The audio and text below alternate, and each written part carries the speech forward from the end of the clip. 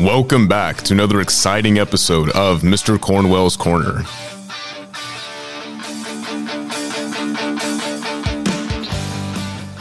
Welcome back, everybody. Today's podcast is a little bit different. I will not be here Monday due to a family commitment. So we left off on Friday before break with the Republican Party. So we're going to finish the cause of the Civil War and get into the differences during the Civil War, and then maybe even actually get to the beginning of the Civil War itself proper. Today's podcast will cover from Dred Scott up until the beginning of the Civil War.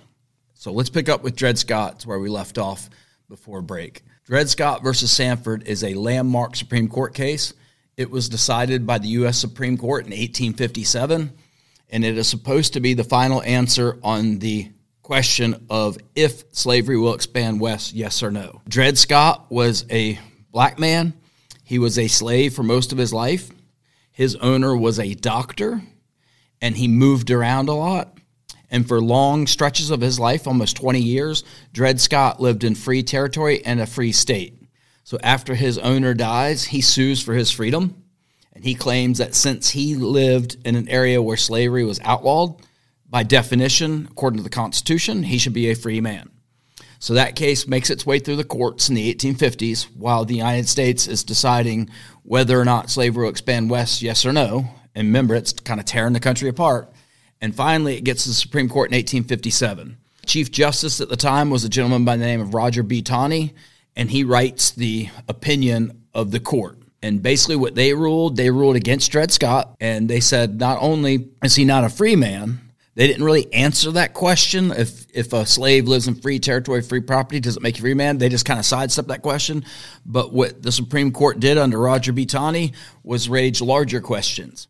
And what they said was that all black people, whether free or enslaved, does not matter, are not citizens of the United States, according to the Constitution. The Supreme Court under Chief Justice Roger B. Taney in 1857, on the eve of the Civil War, ruled that all black people are not citizens of the United States and therefore have no constitutional rights. Secondly, they went a step further and said slaves are actually not people by the Constitution. They are technically property. If you're looking at Dred Scott is the Supreme Court's chance to weigh in on the expansion of slavery. And according to Dred Scott, slavery can expand out west because no government, a federal government, a state government, a local government, can take your property away from you without due process of law. So therefore, any laws out west banning the expansion of slavery become illegal overnight or overturned by the Supreme Court. So Dred Scott is supposed to answer this question of will slavery expand west, yes or no? And the answer is a definitive yes. Instead of answering the question, what it really does is pour gasoline on the fire. A rift has already developed between the North and South when it comes to labor systems, when it comes to economics, now the expansion of this, and this, instead of answering that question, just further intensifies it. The South views Dred Scott as vindication of the quote-unquote Southern way of life, that slavery can expand west, and that we were right for the last 80 years, and you nosy Northerners, you abolitionists in the North, mind your own business. That's the way the South views it. The North, stop me, and this sounds familiar, Mr. Jackson. The North says many areas, because there's no place to appeal the Supreme Court. It's supreme means highest. It's the highest court. There's no other court higher. So many of the states in the North get together and start talking about nullifying or nullification of the Dred Scott rule. Sound familiar? South Carolina, nullification crisis over tariffs during Jackson's administration 30 years ago. So instead of answering this question, what Dred Scott really does is just further divides the North and South and pours gasoline on an already enraging fire. The question remains unanswered. So we've heard at this point, we've heard from presidents, we've heard from Congress, we've heard from the people, we've heard from states. Now we've heard from the Supreme Court, but the question still is an open question. It's not settled. Will slavery expand west, yes or no? So the last group to hear from is vigilantes. In other words, if you want something done, do it yourself. And that brings us to John Brown's raid. This is the eve of the Civil War, 1859. John Brown is from Virginia. He is an extreme abolitionist. He is anti-slavery. And his raid at Harper's Ferry, the federal arsenal at Harper's Ferry, Virginia, today West Virginia, it was his attempt to end the institution of slavery. John Brown and about 20 of his accomplices, about 5 of them are his own sons, the rest are his friends, and a few free blacks. And what they do is they go to Harper's Ferry, which is not far from D.C., where the federal arsenal is. And at the federal arsenal is where they keep weapons for the U.S. government. And this is about as far north as you can go almost and still be enslaved territory. You go any further, you're in Maryland, and then Pennsylvania is free territory. Basically, what his attempt is, this is one man's attempt to overturn the institution of slavery by himself, starting at the top and working his way all the way down. And hopefully going to spread a slave revolution that goes literally town to town, hamlet to hamlet, and end the institution or overturn slavery throughout the South.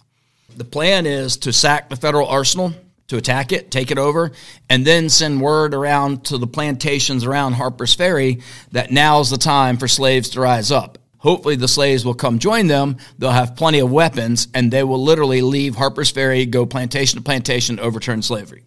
So how does it go? Well, the first part goes swimmingly well. They have no problem taking the federal arsenal, which is basically like a military base today. This should surprise you if it doesn't. If 20 people with guns can roll up to Fort Benning or Fort Bragg or any military base and take over the whole base today, that would be alarming. The reason they're able to do this so easily, this is 1859, and the United States is about 80 years old at this point, and never has the federal arsenal ever been attacked. So I wouldn't suggest doing this with your friends. It will probably end poorly for you. But since it's never been done before, the arsenal at Harper's Ferry is very lightly defended, just a few guys on duty, and they give it up pretty much without a fight. So the first part is no problem. John Brown and his men sack the arsenal, and they got plenty of weapons. And then they send word out to the plantations that now is the time to rise up. Here's where the problem set in. There's never been a slave rebellion that turns into a revolution, if you remember what that means. So therefore, hardly zero slaves join them. Many people around Harper's Ferry, slaves, may not like being a slave, but they don't want to necessarily die today. And this has never worked before, and they think they appreciate his efforts, but see it as foolhardy. So therefore, the first people who do show up are not the slaves, but the slave owners. So when word spreads that there's a rebellion in Harper's Ferry, within minutes, you've got John Brown and his men inside the arsenal, and they are surrounded by slave owners with weapons, and there's kind of a standoff. And then Colonel Robert E. Lee shows up, the same guy who goes on to be general of the Confederate Army. At this point, he is a 30-year military veteran in the U.S. Army, and he is there leading the U.S. Army against John Brown and his men. There's a gun battle. A handful of people are killed. The rest, including John Brown, are captured. This is in October of 59.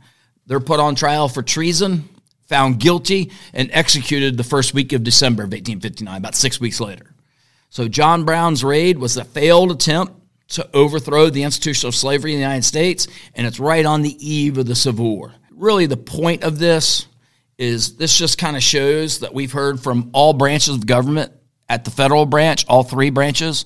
We've heard from the presidents, several presidents. We've heard from Congress. We've heard from the Supreme Court. We've heard from state governments. We've heard from the people. This question of will slavery expand west, yes or no, remains unanswered. And this is kind of the last-ditch attempt for one man, a vigilante justice, to do it himself, and it fails. They don't know it at the time, but they're on the eve of the Civil War. You've got this powder keg that's lit. All you need is a trigger or an explosion to ignite it. And that trigger is Lincoln's election. So Lincoln is elected in 1860, November of 1860, with a northern majority. Lincoln carries no southern states, and that's mainly because his name's not on the ballot in the South. And what's so offensive about Lincoln is that he's a big R Republican. I mean, a member of the GOP, the Grand Old Republican Party, that was formed 6 years earlier to end the institution of slavery. John C. Fremont is the first Republican candidate ever in 1856, and he loses to James Buchanan. So Lincoln is only the second Republican nominee ever, and he's the first one to win. And he wins with a northern majority. The reason the South decides to leave after his election is because he is a Republican, and I mean big R Republican. The Republican Party, if you remember, was formed with one plank, and that plank was eventually abolition, to outlaw slavery in the United States. What Lincoln's stance was when he got elected, here's his stance on the issue of expansion of slavery. Lincoln says, I will not allow slavery to expand west if elected. So in an election for Lincoln, he says, I'm going to answer the slave question, and the answer is no. Slavery will not expand out west, anywhere out west, north or south, doesn't matter. But he also says, I will not touch it where it already exists. In other words, the South can keep their slaves in 1860 and 61 if Lincoln's elected. So why does the South secede? Because right now, up to this point in 1860, since the beginning of our government, it's been divided along North and South when it comes to the issue of slavery, and it's been even. If you remember, there's been several compromises. The Great Compromise settles how they're going to put people in Congress and the House and the Senate.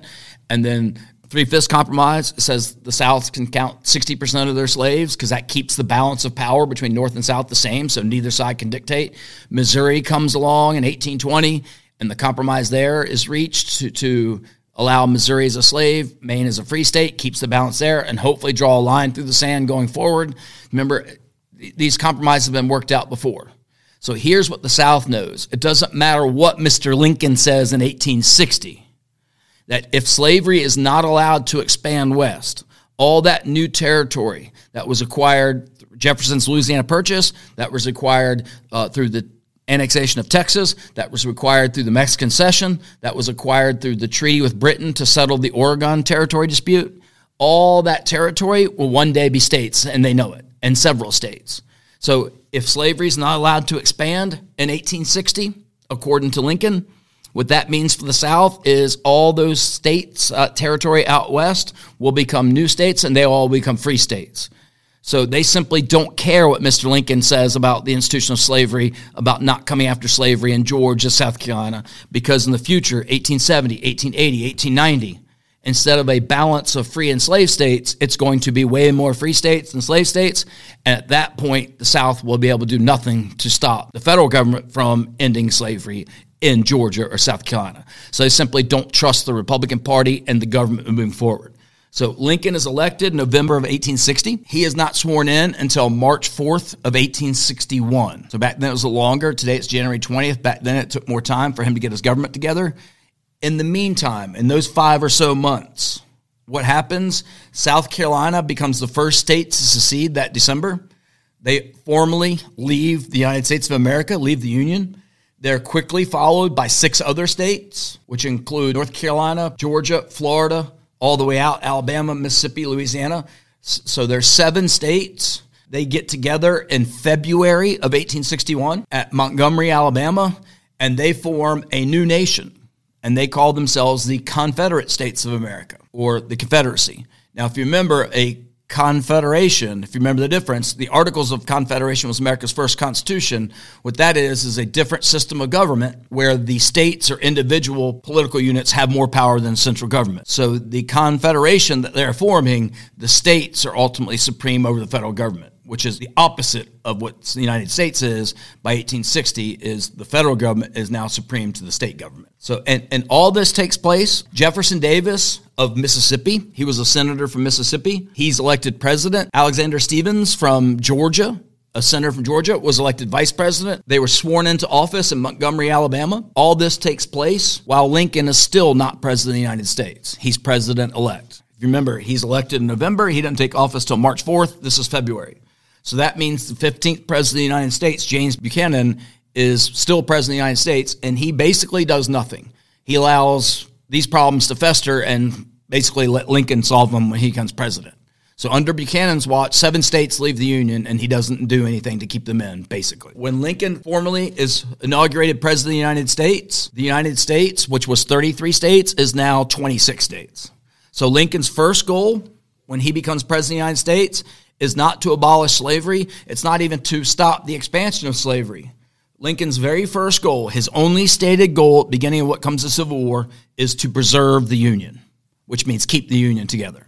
Lincoln, very importantly, sees the Confederacy not as a separate nation. He sees them as states that are just in rebellion, and there's a huge difference. So he never recognizes independency for the Confederate States. He just sees them as states that are in rebellion, and he's not going to let them leave the Union on his watch. That's the way he sees it. So at the beginning of the war, Lincoln's only goal is to keep the Union together, or preserve the Union is what he calls it. And the reason for that is slavery is a non-issue if the United States splits. It doesn't matter if slavery is allowed to expand west, if it doesn't allow to expand, if slavery is eliminated, if slavery is endorsed forever, if the country ceases to exist. So the first goal is to keep the Union together. And this is March 4th. So now let's take a look at some of the differences. You should know the population disparity, the railroad disparity, and the industrial output disparity, which is 14, 15, and 16, those three disparities. So let's take a look. The first one is population. At this time period, roughly now, about 71% of the U.S. population lives in the north, which means about 29% lives in the south. So you would say that's like a almost 3-to-1 advantage, but not really. Because in the north, 99% of the population is free. Only 1% is enslaved. In the south, 67% is free, 33% is enslaved. That's a full 1/3 of Southerners are not free. And here's what I can tell you. At the beginning of the Civil War, no Southerners are enlisting slaves to fight for the Confederacy. Would you give a man that you've been whipping for most of his life a gun? I don't think so, and neither did they. So that means a third of that 29% population, which is roughly 10%, is not eligible for military use. So let's look at the advantage of population. One of the obvious advantages becomes potential pool of soldiers. The North simply has a lot more people to draw from. So let's take one of the deadliest battles of the war. The Battle of Antietam in Sharpsburg, Maryland, is the deadliest single day of the entire war. It's a one-day battle. So let's just look at deaths. In the Union, there was 2,108 people killed at the Battle of Antietam, 2,180. The South, Confederacy, had 1,546 people killed that day. So you combine them up, it's like 3,600 people were killed that day, which is more than 9/11. It's more than D-Day for Americans. It's more than Pearl Harbor. It's still the single deadliest day in U.S. history, September 17th, 1862, to this day. So you would think, though, the South lost about 500 less men that day, that they have the advantage there. But keep in mind, the North has 3.5 times the pool. So if the South loses 1,500 soldiers, 1,500 times 3.5 is 5,250. Just to break even, the North would have to lose 5,250 just to break even, and they lost 2,108. So battle after battle, this war of attrition wears the South down, which is why by the time you get to Appomattox, where Lee surrenders to Grant to end the Civil War, the Army of Northern Virginia, Lee's army, is a shell of what it used to be, simply because most of his commanders, most of his soldiers, a lot of them are dead and not replaced, whereas the North still has a very large army because they're able to replace their soldiers. Another advantage, a major advantage when it comes to population, is to prepare for war.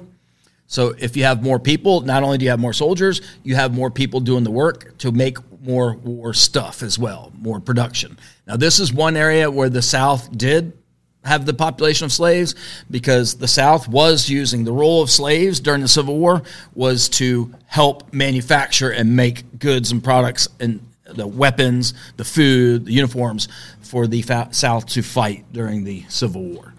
Okay, so a couple major advantages when it comes to people, and the North has the advantage there. The next major advantage is when it comes to railroads. Now, to give you just an idea in railroad disparity, at the beginning of the Civil War, about 71% of all the rail in the United States is located in the North, which means about 29% is located in the South.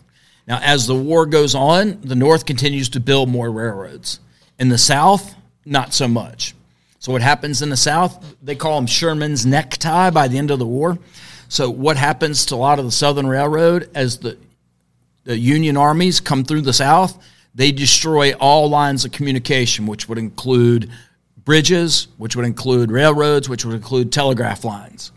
And then what they discover is, because the North isn't occupying a lot of these towns, they take them and then move on. So what they discover is the Confederates, the Southerners, come back and just rebuild them pretty quickly. The telegraph lines, the railroad lines, the bridges. So what they start doing is they start taking long stretches of rail, and at night they heat them up on campfires, which makes them malleable, and then they twist them around the tree.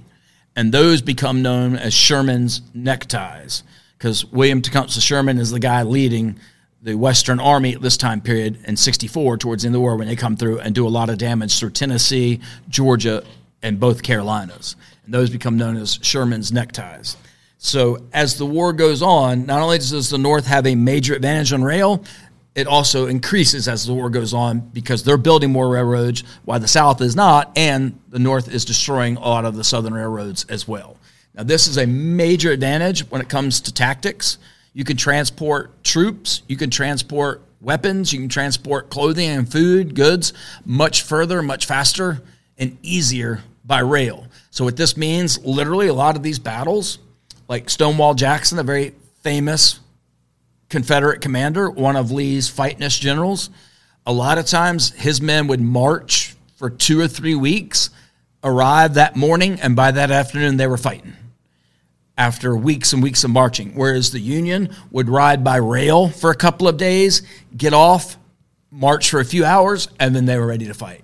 So the Union had a major advantage when it comes to rails, not just with troops, but with supplies as well, transporting goods and troops and supplies long distances. And then the last major advantage here is the industrial output, and this is a massive Union advantage as well. So when it comes to industrial output, about 92% of all the industrial output, that's all the stuff that's being manufactured in the United States, is manufactured in the North, which means about 8% is manufactured in the South at the beginning of the Civil War. So literally what this means for you, if you're in a battle and you're a Confederate soldier, for every single shot you fire, on average, your opponent, the Union soldier, has 9 bullets to your 1. So you better shoot straight. It's not an even fight. So the Union can afford to miss, the South really can't. And what normally happens is after the battle was over, if a Confederate soldier, if they won the battle, they would go out and scavenge, and they would take frock coats, they would take sidearms, they would take weapons from dead Union soldiers. And what would happen is they would use those guns, but once they ran out of ammunition, those guns were useless to them. They usually just get rid of them because they knew there was no more ammunition coming for those guns. So the industrial output is a major Union advantage. Also, one area you think would be a Southern advantage was not, and that would be food production. You would think since the South has large plantations, slaves, that they would have the advantage when it comes to food, but that would not be correct. If you remember, a lot of the Southern plantations, they do have slaves, they do have large plantations, but a lot of that is cash crops. King cotton by now, tobacco, rice, indigo, and those are grown to be sold as exports, not to be used as food. So when it comes to food production at the beginning of the Civil War, the North has twice as much food production as the South does at the beginning of the Civil War. So if you add it all up, more people, more rail, more telegraph lines, way more industrial output, more food, you would think this would be a short war. This is why the North, the original enlistments for the Civil War were 90 days, 3 months. Many people thought the war would be over very quickly because of the major Union advantages. And as we know now, it's not. It took 4 years for the Civil War to end. So why did it take so long? Well, there are a couple of Southern advantages as well. One of the main Southern advantages is motive. If you go back and look at any war, and the Civil War is no different, people fight for different reasons. Some people fought in the South Civil War to protect slavery, yes. Some people fought for adventure. Some people fought for many different reasons. But if you would have went and asked Johnny Reb, the average Confederate soldier, why are you fighting in this war? The most common response would be, because I'm defending my country. Because here's the reality. The Union is attacking the South. They called it a war of northern aggression.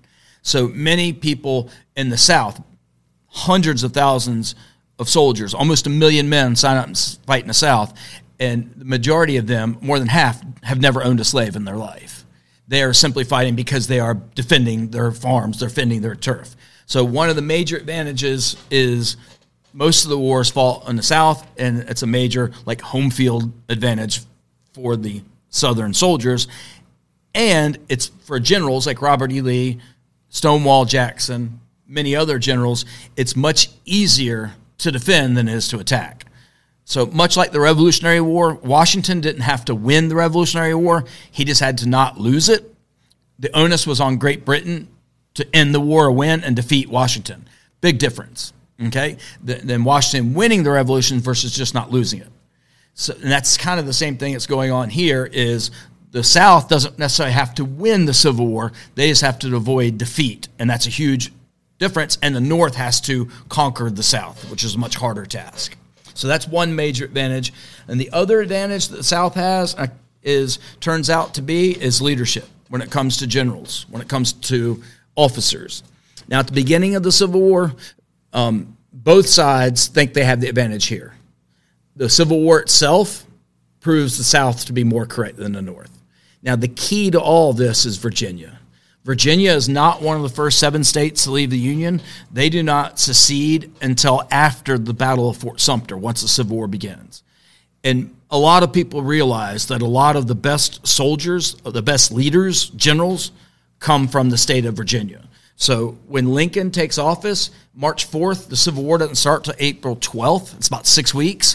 What he's really trying to do is keep Virginia in the Union, because he knows this will be a much shorter war if Virginia stays in the Union, because Virginia has the most amount of soldiers. Virginia also has a lot of the best capable leaders that come from West Point, the military college. And Robert E. Lee is a glaring example of that.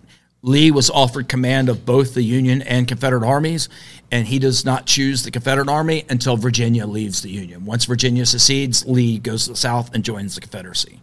So the North, they have, at the beginning of the war, George Bernard McClellan. General McClellan is seen as the younger version of Lee. By the time the Civil War comes, Lee has been a 32-year veteran in the U.S. military. And he's considered, if not the best, one of the brightest that has ever been produced by West Point. And McClellan, or Mac as he's called, is the younger version of Lee. He is considered one of the best, if not the best, that was ever produced by West Point. But he's a lot younger than Lee is.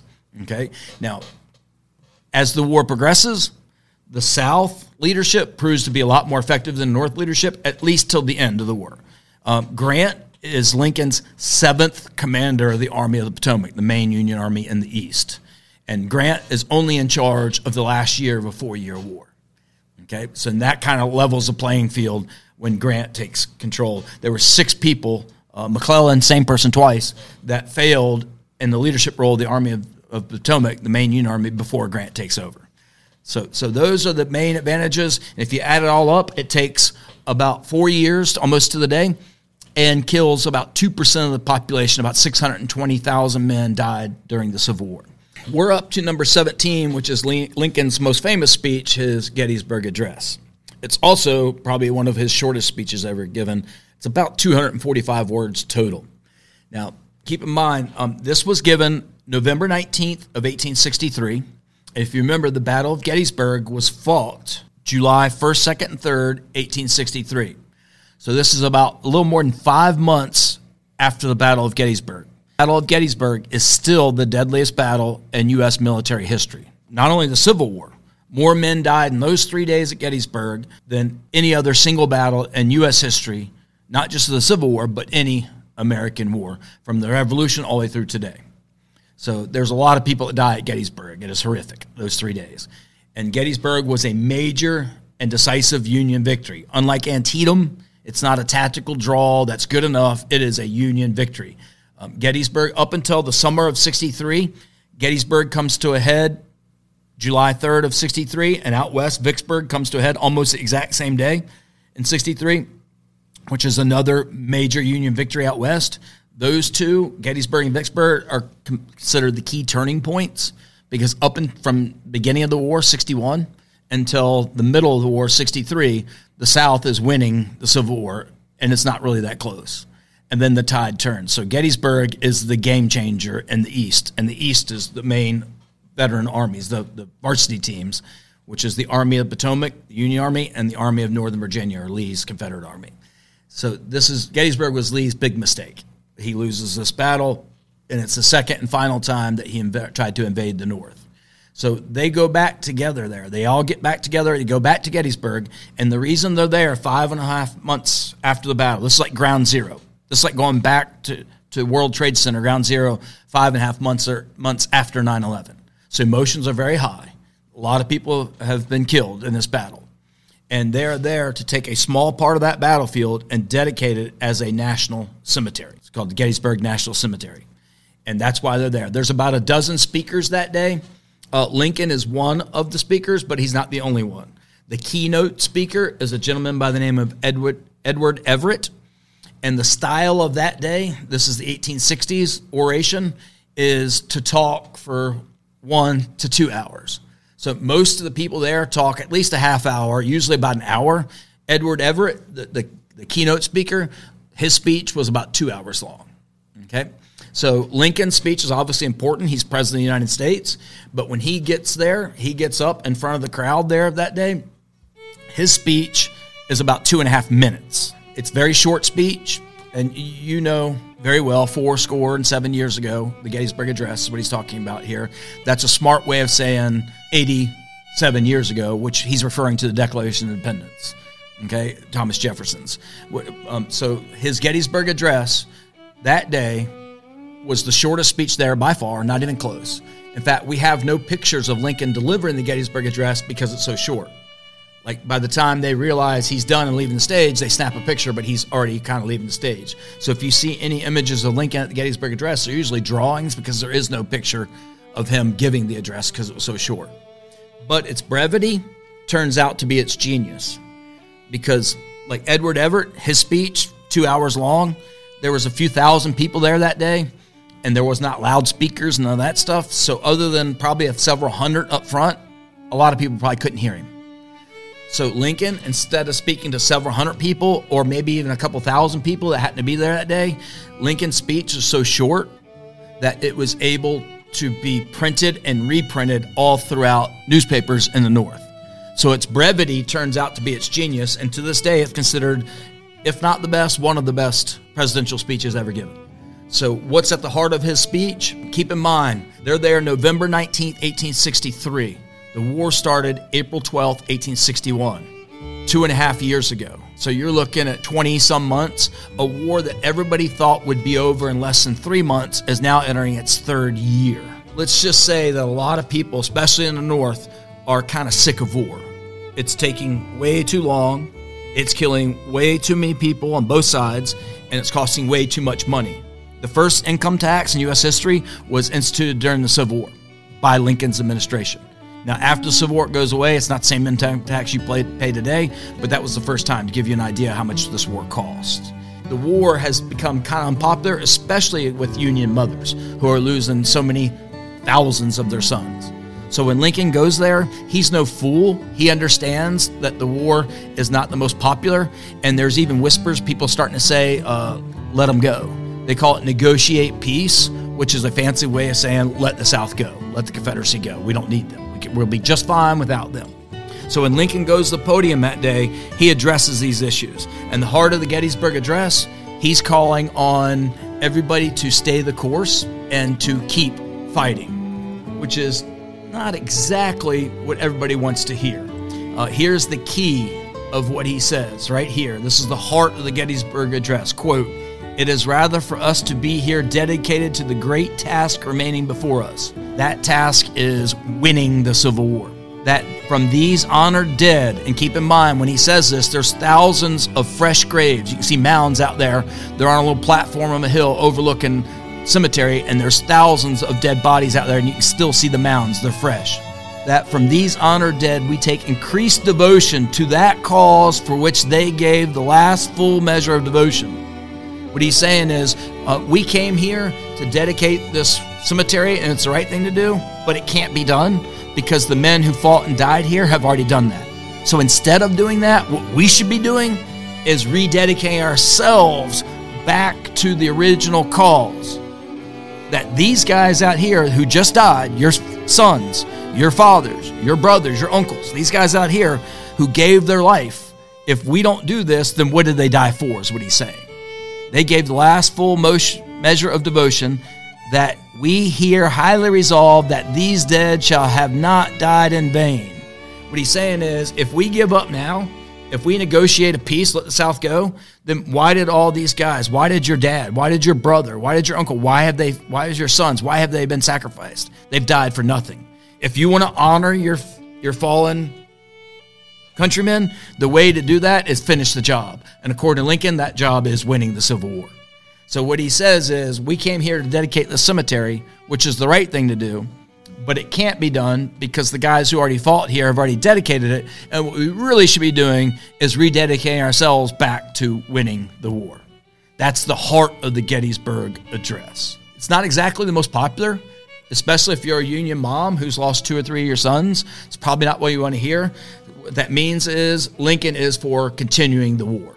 But the speech, combined with victories on the battlefield, like at Gettysburg, Vicksburg, and after, start to turn the tide with victories in the field and Lincoln's speech being printed and reprinted.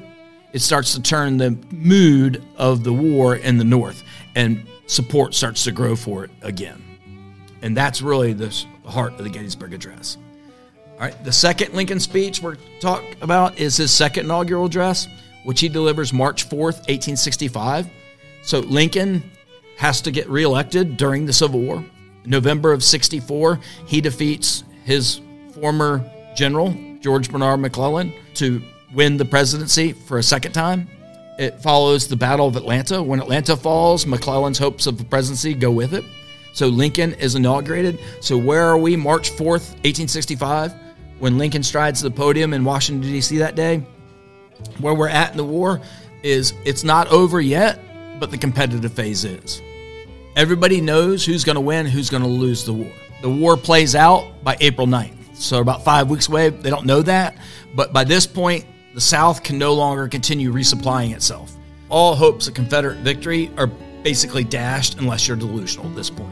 So when Lincoln goes to the podium in Washington, March 4th, 1865, he could have said just about anything, because not only is he the president, he is now going to be the winning president of the Civil War, and everybody knows it. Now, if you remember, what brought about the Civil War, what triggered it was Lincoln's election. And even before he took office, states started to leave the Union. So Lincoln's entire presidency has been controversial up to this point. There's many people, especially in the South, but even in the North, who dislike Lincoln strongly. They blame him for the breakup of the United States and the Civil War, which is killing a large percentage of the population. So when Lincoln strides to the podium, he is no longer the president who calls the Civil War. He is now going to be the guy who wins the Civil War, and everyone knows it. So whatever he says that day, he probably would have got applause. He probably would have got agreement out of the North because they know they're going to win the war. So the key is, what does he say that day? His speech is pretty long, a lot longer than the Gettysburg Address, but here's basically the heart. The big part you got to remember is, quote, "with malice towards none, with charity for all." Now, what does that mean? Malice? Malice means like bad or bad intentions, hatred. And charity is like good intentions or help. So when Lincoln says with malice towards none, the none he's talking about is the South. He says with malice towards none, that means don't hate the South.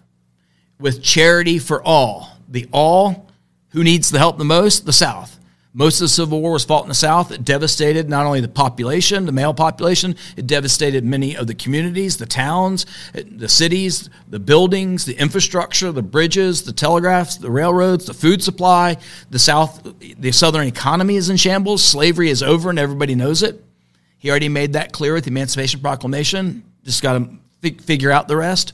So the South is in need of help. So when he says with malice towards none, with charity for all, what he's really saying is don't blame the South for the Civil War. Don't hate the South. Instead, help the South. They're your countrymen. They need help. Now, why is this key? Because Lincoln doesn't live but about 6 weeks after his inauguration. The Civil War comes to a close when Robert E. Lee surrenders to U.S. Grant at Appomattox Courthouse on April 9th. Lincoln is shot on April the 14th, 5 days later, and dies Saturday, April the 15th, early in the morning. So what that means is Lincoln does not live long enough to help rebuild the South. That period's called Reconstruction, where we're headed next, and Lincoln doesn't live to see that period. So we don't really know 100% what Lincoln would have done, but judging by this speech, he was going to help the South, not blame the South, not punish the South. And when Lincoln's gone, what winds up happening is the radical Republicans in Congress do exactly the opposite. The South is punished for many years following the Civil War. So when John Wilkes Booth, a Southern sympathizer, kills Lincoln, what he really does is kill the one person who's been there from the beginning, the one person who has enough political muscle now to help the South. He's the president who wins the Civil War. And obviously, if you look at the speech, he is going to help the South.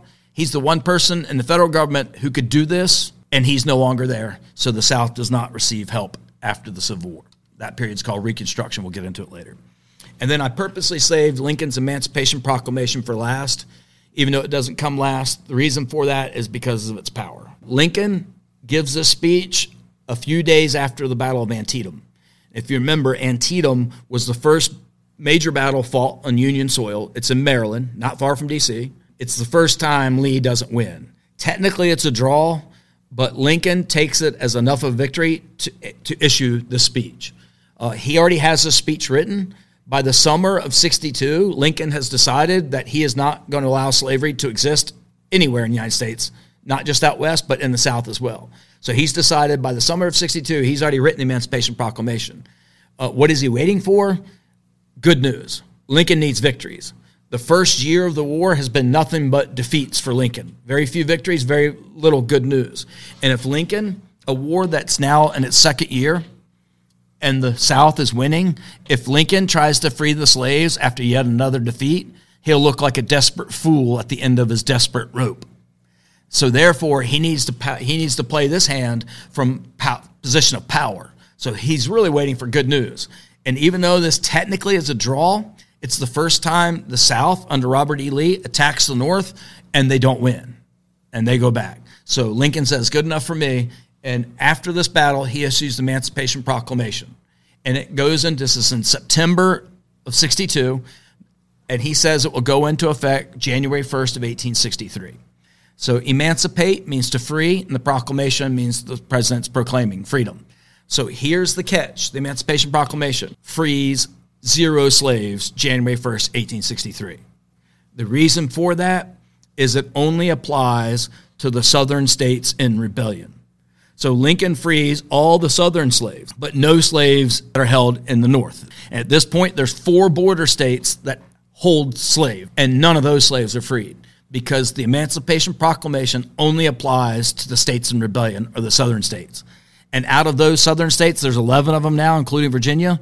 Out of those southern states, none of them are following Mr. Lincoln's directives. They all have formed their own country, the Confederate States of America. So technically, January 1st, 1863, nobody is freed instantly. So why is this such a masterpiece? The Emancipation Proclamation does several things. First, unlike King George III during the Revolution, this keeps it a civil war. While Lincoln issues this proclamation, there are Confederate agents in London with signed contracts from private shippers to openly support the Confederacy. England is going to start selling weapons to the Confederacy. All they need is official recognition of their government. And when Lincoln issues this, overnight, that becomes impossible. Because if you recall, England was more responsible for transporting slaves out of Africa all across the world than any other country. By this point, not only has England banned the slave trade, they've also banned the institution of slavery itself, and have for a while. So England, a non-slave-holding country, cannot support the Confederacy, a slave-holding country, at war with a non-slave-holding country if the war is about slavery. They can't do it. It'd be like the United States of America today, a democratic nation, supporting a communist nation at war with another democratic nation if the war was about systems of government. You just can't do it. It goes against everything that you stand for. So, and if you remember, for the first 2 years, Lincoln's only stated war goal is to keep the Union together, preserve the Union. London can and is going to support the South as long as it's about keeping the Union together. But as soon as you add emancipation or abolition, the end of slavery to it, London cannot do that. So that means the Confederacy will have to fight for itself and not get English support or any European support. So Lincoln was able to do what King George III could not do during the Revolution. He kept it a civil war instead of it escalating into a world war, which would have greatly enhanced the Confederate chance of winning. Secondly, the proclamation encourages Southern slaves to run away. Southern slaves have been helping the South, the Confederacy, with their war effort from day one by making supplies, by tending to crops in the field. They're a major part of the Southern war production. So before the Emancipation Proclamation, not many slaves ran away to fight for the North, is because at the beginning of the war, it was just about preserving the Union. the same union which you were a slave in. And if the North won in 61 or 62, it'd still be about preserving the Union and keeping slavery in the South. So not many slaves were willing to run away and risk their lives to do so in order to keep a union together where they're still slaves. As soon as you add emancipation to it, the Southern slaves start to run away at a much higher rate because now they're willing to fight and die and risk their lives getting there to fight for the North if the war is now about not just preserving the Union, but preserving the Union and ending the institution of slavery, where they will be and everybody they know and love will be free. The proclamation does several things, but ironically enough, the one thing it does not do on January 1st, 1863 is free any slaves. No slaves are freed. But what Lincoln really does is he adds slavery to the war goals.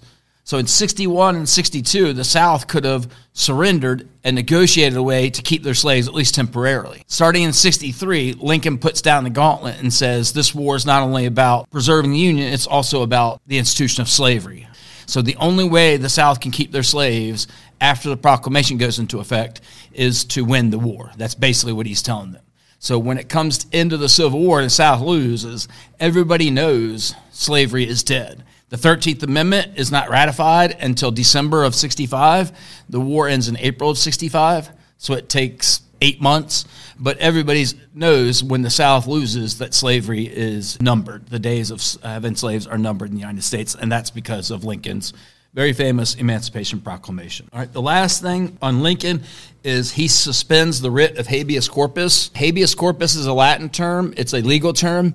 And basically, it's one of those things you don't know anything about until you get arrested. It's the legal expression, the writ of habeas corpus, that literally means head and body. What it means is the government can't just arrest you, put you in jail, and never bring you in front of a judge and tell you why you were arrested, what the charges are, and give you a trial or anything like that. It's one of those things nobody really even thinks about until you get arrested. Then you are all about habeas corpus because you want to appear before a judge, have an arraignment, get a bail, whatever it is. So what that means, Lincoln, during the Civil War, suspends the writ of habeas corpus.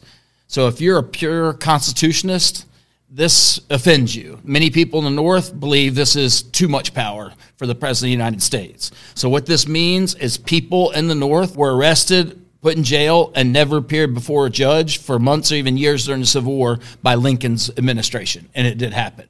Now, who are they targeting? Primarily journalists. Journalists, newspaper editors could reach the largest audiences. Up until the Civil War starts, up until Sumter, there was many articles in the North for and against war with the South.